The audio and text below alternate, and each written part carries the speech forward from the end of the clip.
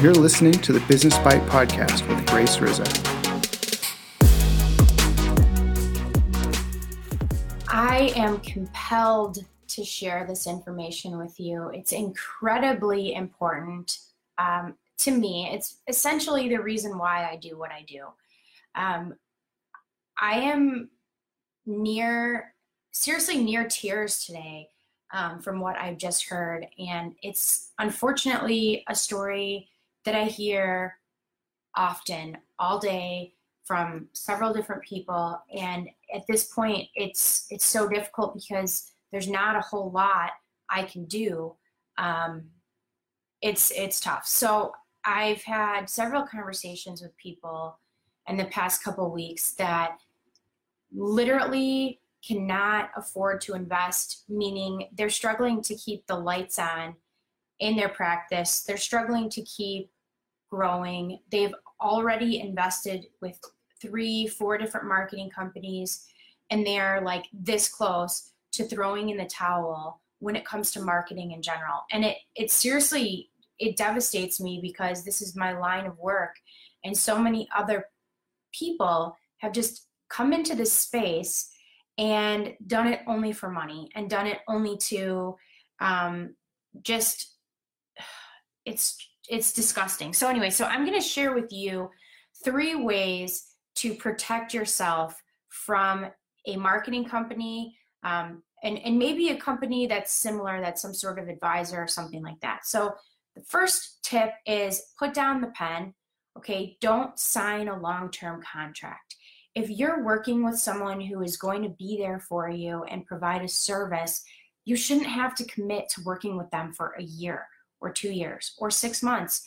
What is happening is a lot of these companies, they get their sales and marketing figured out and they go after new business all the time. But then when they get their clients in, they don't do what they need to do for their clients. So don't sign a long-term contract. It is like you're signing off that you know this is most likely not going to work, but you're going to have to continue to pay that company anyways. Just don't do it. It's not fair. It's unethical. And almost every time I see a contract signed that commits you to paying a company for a year, I also hear about a failed marketing program. The next step is make sure you own everything. So if your marketing company tells you, well, we're going to host your website, host, it basically means own. It means control. So your website should be hosted on an account that you own in your name, that you pay. You shouldn't have to pay someone to set up an account and put your website files in it. It doesn't make any sense. That gives them leverage. So if you call them and you want to cancel, you're still relying on them to give you your website, to give you the files, or to relaunch it. I just talked to someone today, and she's with a company that she's finally through with this ridiculous contract. And I'm like, well, now how are you going to get your website files? And she's like, I have no clue. I have no clue how to go about that or what I'm going to do next. So it's such an easy thing to do to get a hosting and domain account and own it yourself. The next tip is something that you probably didn't think of. It's start at your own comfort level. If someone comes to you and says, you have to invest $4,000 a month to see the kind of return that you want, or to see anything, and we only want to work with people who are serious, or however they kind of bully you into starting a campaign that's beyond your comfort level, don't do it. There are different ways to go about marketing. There are people who want to go all in. They want to know every strategy you have that's working for other people, and they have a marketing budget that they want to fully utilize and utilize to the best way possible. And that's fine.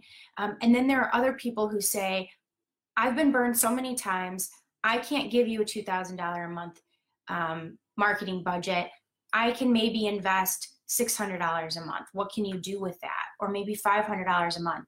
And then from there, you have a discussion about realistic expectations and the cost to acquire a new patient and what types of new patients you want to bring into the practice.